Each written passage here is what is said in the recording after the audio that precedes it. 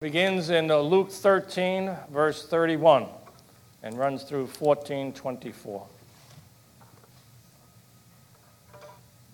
At that time, some Pharisees came to Jesus and said to him, "Leave this place and go somewhere else. Herod wants to kill you." He replied, "Go tell that fox, I will drive out demons and heal people today and tomorrow, and on the third day I will reach my goal. In any case, I must keep going today and tomorrow and the next day. For surely no prophet can die outside Jerusalem. Oh, Jerusalem, Jerusalem, you who kill the prophets and stone those sent to you. How often I have longed to gather your children together as a hen gathers her chicks under her wings, but you were not willing. Look, your house is left to you desolate. I tell you, you will not see me again until you say, 'Blessed is he who comes in the name of the Lord.'" One Sabbath, when Jesus went to eat in the house of a prominent Pharisee, he was being carefully watched. There in front of him was a man suffering from dropsy. Jesus asked the Pharisees and experts in the law, "Is it lawful to heal on the Sabbath or not?" But they remained silent. So taking hold of the man, he healed him and sent him away. Then he asked them, "If one of you has a son or an ox that falls into a well on the Sabbath day, will you not immediately pull him out?" And they had nothing to say. When he noticed how the guests picked the places of honor or at the table, he told them this parable. When someone invites you to a wedding feast, do not take the place of honor, for a person more distinguished than you may have been invited. If so, the host who invited both of you will come and say to you, "Give this man your seat." Then, humiliated, you will have to take the less important place.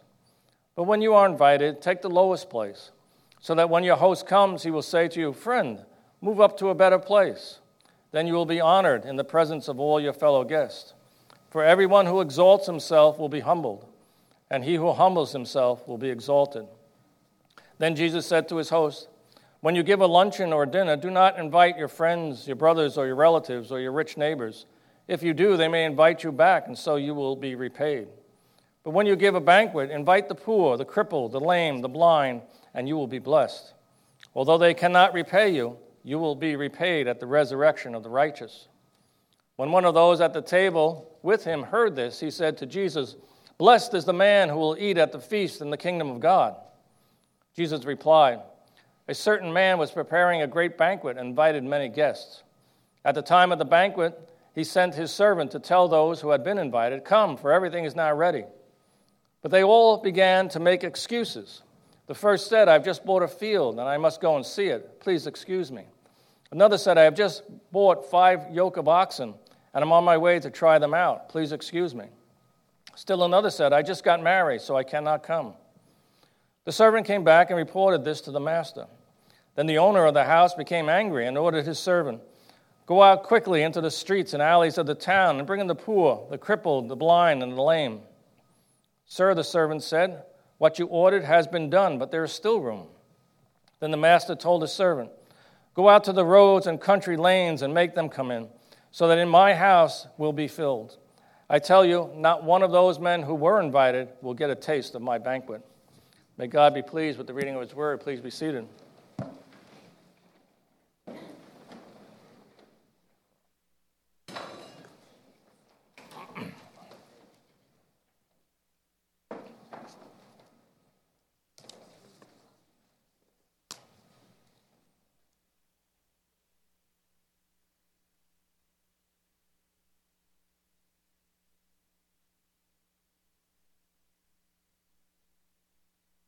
Before looking at the scriptures today, I want to go back to last week. Hopefully, most of you were here last week. We spoke about the exclusivity and the inclusivity of the gospel. And one of the major threats was universalism and the belief that all roads lead to heaven.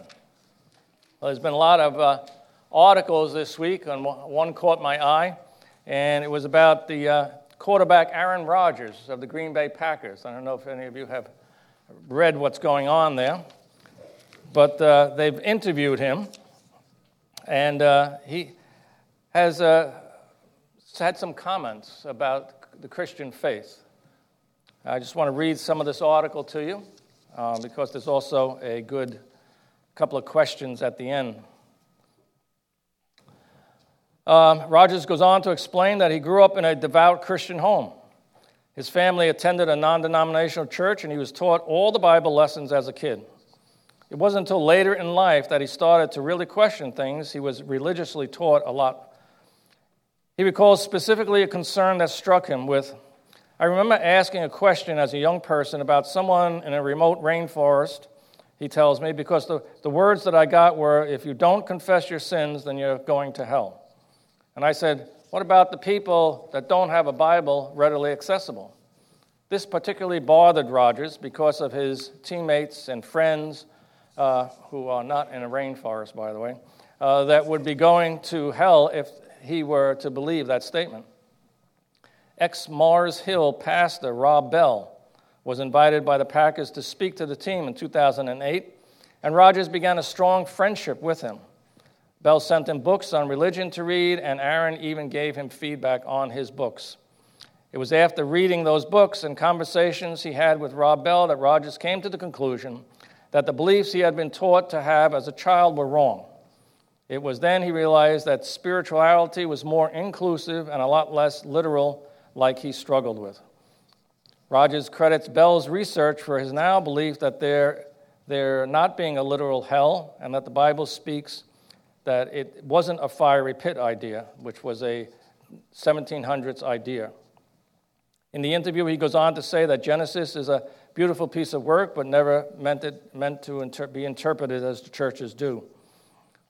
Aaron now believes that organized religion can have a mind debilitating effect because there is an exclusivity that can shut you out from being open to the world, to people and energy and love and acceptance. He didn't used to think that way. He used to be more black and white, as others may call absolute. When Rogers was asked if he still saw himself as a Christian, he responded that he no longer identifies with any affiliation. Surprising that he doesn't believe in hell, since that game they had against the 49ers, like it was probably a hell for him. They got pretty well killed. But the writer ends this with 4 questions or statements. First, our children don't inherit their parents' belief. They must ultimately come to the conclusion and submission to the truth of Jesus for themselves. It is so important that we pray for our children. Second, when someone's curiosity reaches out to another for more knowledge in the Scriptures that is outside of the Bible, they can be swayed and misled to believe something other than what the Holy Spirit planted earlier. 3, hell is real. Jesus believes it. But very few desire to believe that this day. When we watch Aaron Rodgers' greatness on the field, it is more important that we care about his soul. And as long as he has breath, there is time for him to repent and believe as he once did. Rob Bell pushes the doctrine of universalism. All right, everybody's going to get to heaven, and it doesn't really matter what you believe in. And so we see from last week how that goes against the Scriptures and what Jesus taught about there being an exclusivity, but also an inclusivity. All right, the gospel invites all. And there's going to be a lot of people in glory, but it's only for believers. Now let's turn to today's scripture. I don't know if you found that interesting. I found it interesting, so I shared it with you. As we read today, one is suspect about why the Pharisees were warning Jesus in our passage today. Were they really concerned about his welfare? Haven't they been trying to trap him in his teaching and discredit his miracles? So why are we see what do we see here now, this sudden concern for him? Are they all of a sudden playing nice? We are not told directly. However, Jesus does tell them to go back to that fox, Herod. Now, this seems to imply that they had communications previously with Herod. Were they trying to scare Jesus away? Hey, he's going to kill you. Were they concerned for themselves that if Herod got angry, he might take it out on the entire religious establishment? We can only speculate. One Old Testament scholar notes that the Jewish usage of fox implies low cunning as opposed to straightforward dealing, and it is used in contrast to lion to describe an insignificant third-rate person as opposed to a person of real power and greatness. And so our great Lion of Judah sends a response back to Herod the fox. He says, I must keep going. And he's speaking of a holy obligation and a divine appointment that he has. And like so many prophets before him, Jesus' heart to do the Father's will and to do the task that is set before him burned deep. Completing his mission would mean a cruel persecution, which would end in his death. And Jesus would meet his death in Jerusalem, as did many of the prophets. 2 Chronicles 24:21 speaks of the prophet Zechariah. But they plotted against him, and by order of the king, they stoned him to death in the courtyard of the Lord's temple. The prophet Jeremiah was beaten and abused, and he was thrown into a pit. According to Jeremiah 26, Uriah, who prophesied against Jerusalem, was tracked down, brought to the king Jehoiakim, and executed, and his body thrown in the place of a common people. And as the city of God, Jerusalem also represented the Jewish people. But their legacy was one of rebellion to the extent that they abused and killed the prophets. And yet Jesus laments over Jerusalem, meaning the Jewish people, and their obstinate refusal to accept him as their Messiah. He says, but you were not willing. And such is the devastating consequences of the fall, in that sin has killed their will. It has killed our wills. And that's why Paul writes in Romans 3:10, there is no one righteous, not even one. There is no one who understands. There is no one who seeks after God. All have turned away. They have together become worthless. There is no one who does good, not even one.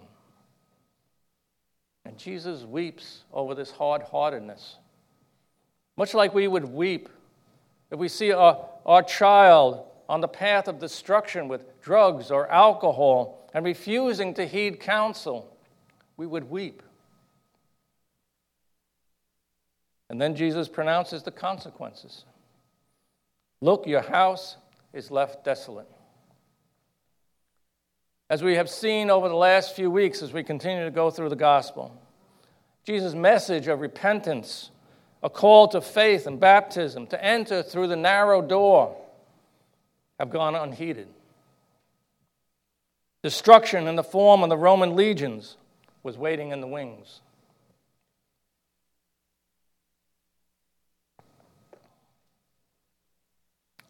The city, the temple, and the people would soon be destroyed.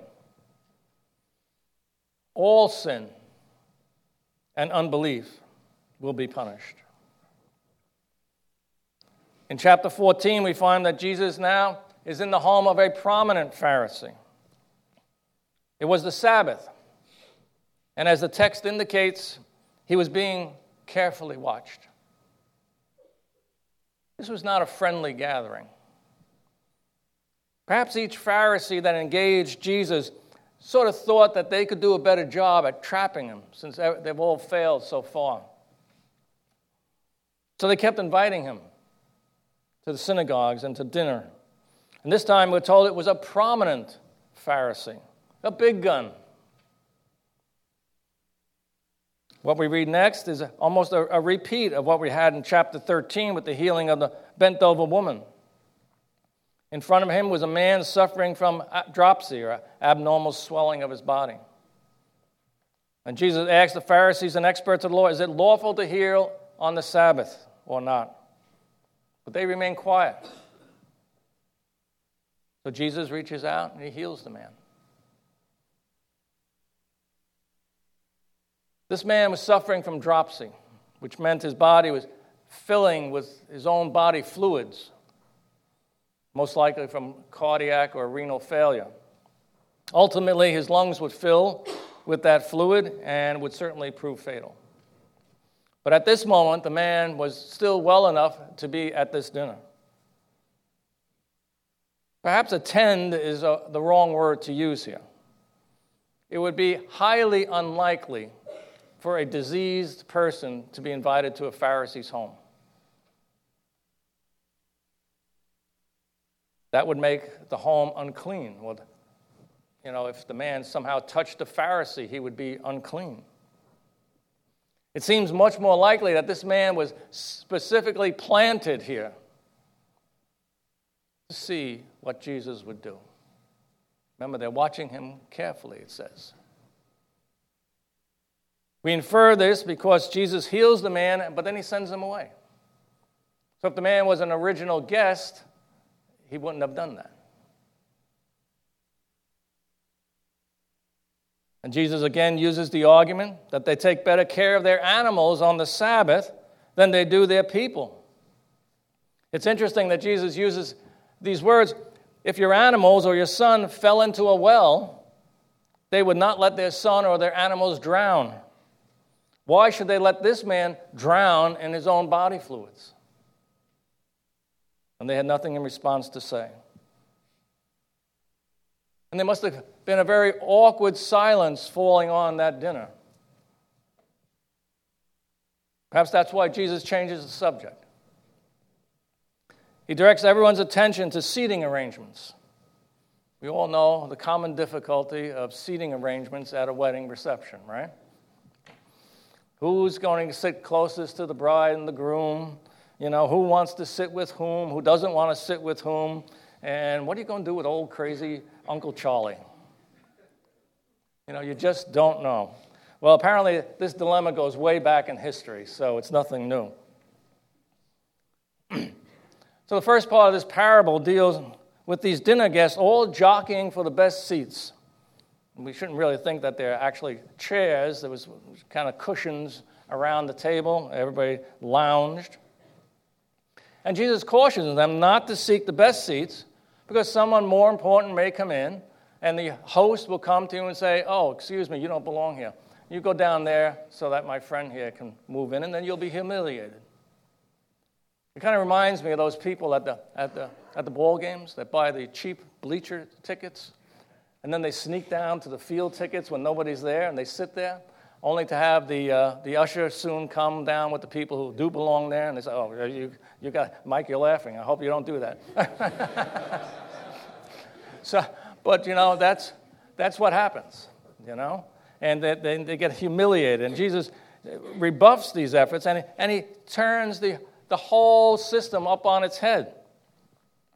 When you're invited, take the lowest seat. Be humble. This way, the host, when he comes in, he said, "What are you sitting there for? Come up here." And then you'll be honored. For all those who exalt themselves will be humbled, and those who humble themselves will be exalted. And although this is wise advice for seating arrangements, this parable, it's not about dining etiquette. Nor is the next parable about the great banquet. This person shouts out, "Blessed is the one who will eat at the feast in the kingdom of God." And Jesus takes this opening to tell another parable. A wealthy man throws a huge feast. He sends out an invite, invites all of his friends to come to the invite to the feast, the banquet. And that was the way they did it in that day, much like we do. You send out those invites for an RSV, so you know how much food to order and things to have. But then the time comes, everything's ready, it's cooked, all right? We've got to go out, and the servant goes out again, and the same people he invites. And they start refusing. They come up with lame excuses. The servant comes back, tells the owner, he becomes angry. He says, "Forget them.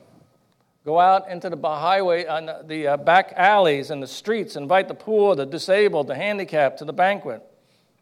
The servant goes out, and he comes back, "We did that. There's still room." He says, "Go further, go out into the highways and the byways, the country. Compel them to come in so that my house will be full. Again, this is not a parable about dining etiquette and how to respond to an invitation. There's something much more deeper going on here. And to grasp what Jesus is driving at, we need to remember that what he has just been preaching about over the last few chapters. He was showing that the kingdom of God, though small as a mustard seed, was here. It had arrived with his healings, even on the Sabbath. He sent out the vivid call to repent or perish. He spoke of the narrow door, which was the exclusive way to enter into the banquet feast of the kingdom. The narrow door meaning belief in Jesus as Messiah. He warned about having pride and false security in the heritage as children of Abraham.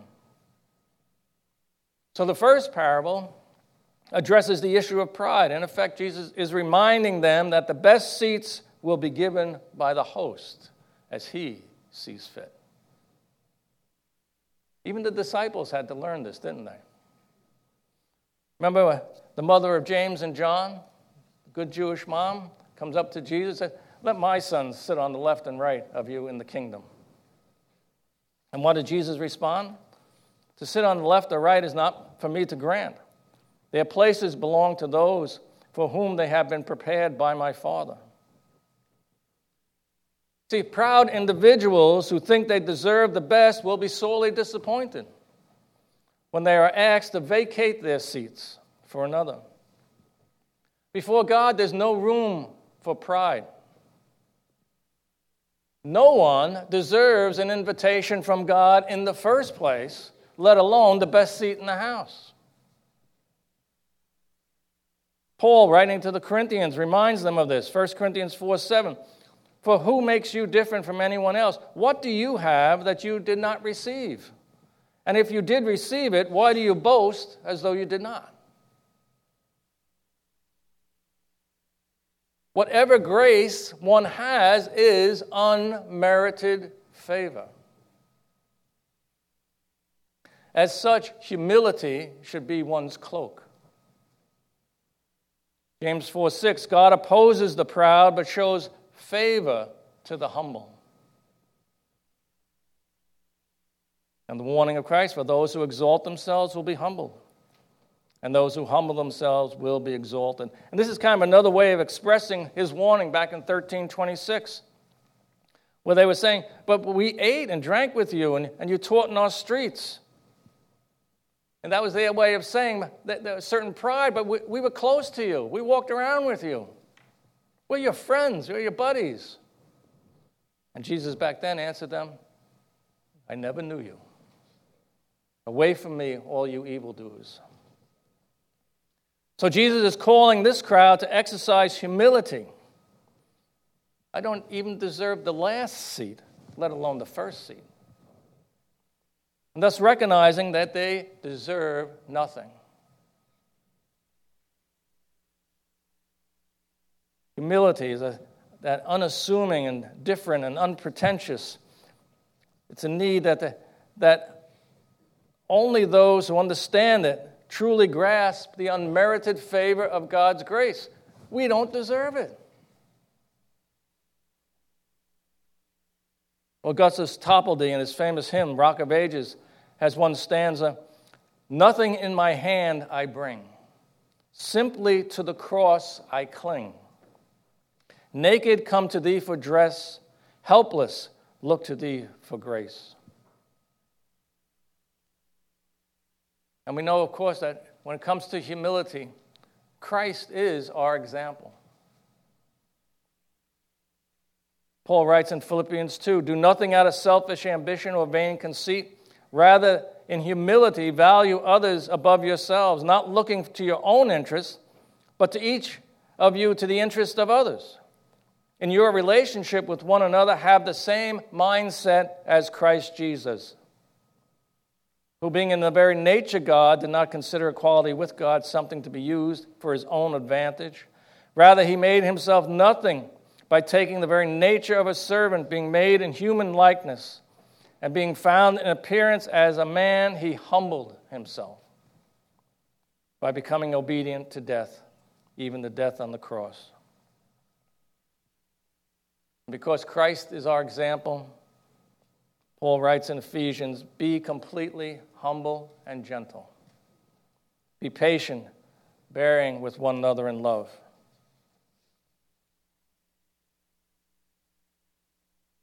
True humility is neither self-exaltation or self-abasement, but it's rightly understanding who we are before Christ. The parable of the great banquet has similar themes in the Old Testament. God had sent out invitations throughout history by his prophets to come and to taste and see that the Lord is good. However, the time had come, and Jesus was announcing that the kingdom feast is ready. And some didn't come and sit, and a few came. And the excuses came as well. And so God once again expands. Remember, last week we talked about how the gospel is now going out from Jerusalem rather than bringing everybody in. And he calls the disenfranchised and the marginalized, those considered unclean and unworthy. And then he calls the foreigners, Gentiles. And he says to the servant, compel them to come in. Now, unfortunately, this word has been used to justify all sorts of threatenings and forced conversions in history. But that's not what it means. For a Gentile at that time to be invited to a Jewish home, and particularly a Pharisee's home, was unheard of. It would have come as a shock. The compel is to be more understood as to convince. Do not take no for an answer until you convince them to come.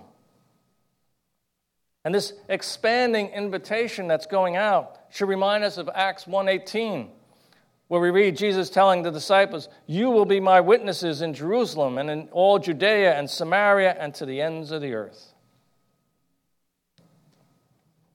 God's invitation is not to be ignored without dreadful consequences.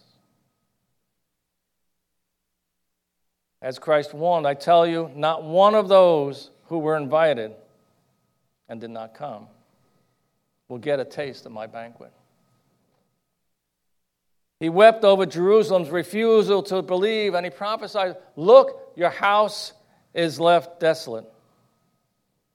Refusal means judgment, condemnation.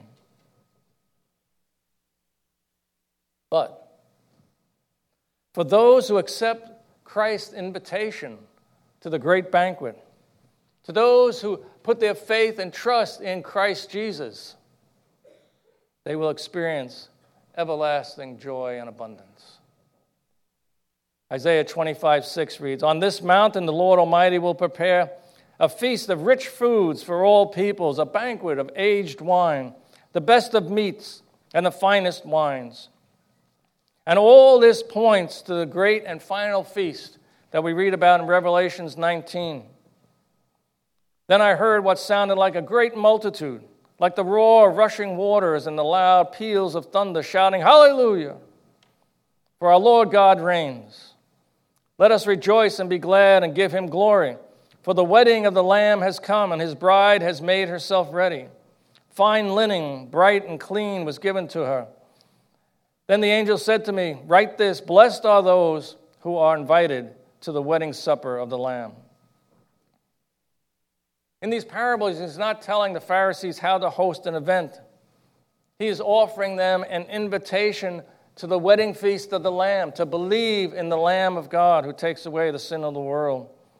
The invitations and the banquet are not about social etiquette. The invitation is to believe in Jesus as Lord and Savior. Just think about how different it would have been if the Pharisees understood that and accepted that. What joy he would have had realizing that he stood in the presence of Messiah. He would not be able to contain his joy, would you? And so it's with us. God has come near and has personally offered us a seat at his table. Some of you have already taken your reservations. You've said yes to Jesus. You believe and you're trusting him as your Lord and Savior. Perhaps others still need to do that.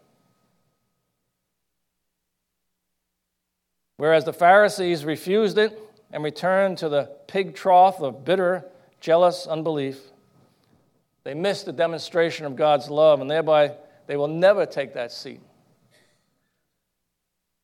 But God demonstrates his love for us by offering a reserved seat at the wedding of the Lamb and his church to his children.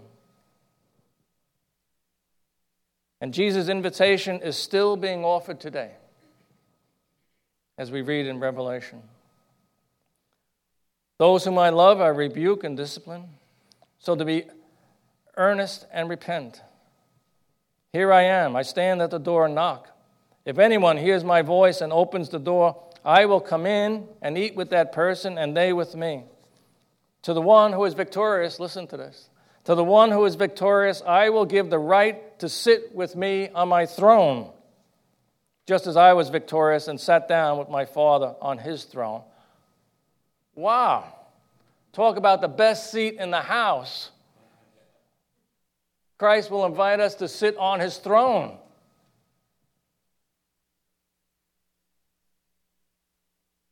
This thought caused Brother Lawrence in the mid-1600s, whose wisdom and advice are collected in a little booklet, The Practice of the Presence of God, to rejoice. He wrote, "The King, full of mercy and goodness, very far from chastening me, embraces me with love, makes me eat at his table, serves me with his own hands, gives me the key of his treasures. He converses and delights himself with me incessantly, in 1,000 ways, and treats me in all respects as his favorite. He sings over me." Wow. What Christ has in store for you, believer.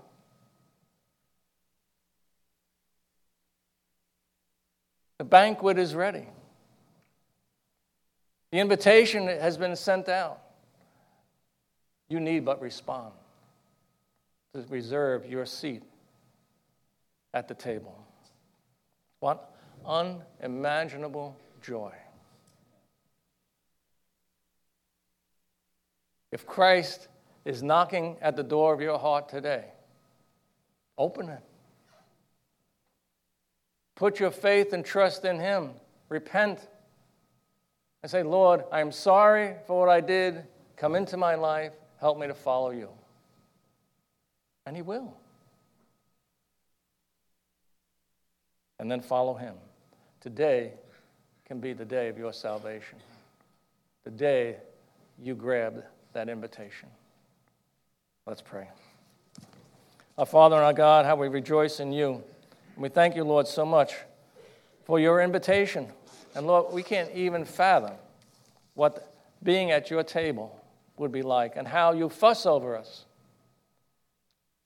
Lord God, that you would even think of having someone like me sit on your throne with you boggles my mind. But Lord, you love us that much. Like a father picking up his little one and putting him behind the wheel of a car, sitting on his lap, say, here, this is what it's like. So you'll do with us. We thank you for your grace. Unmerited favor. Lord, we did not even deserve an invitation, let alone that promise. We praise you and we thank you for it all, and we pray this in Christ's name.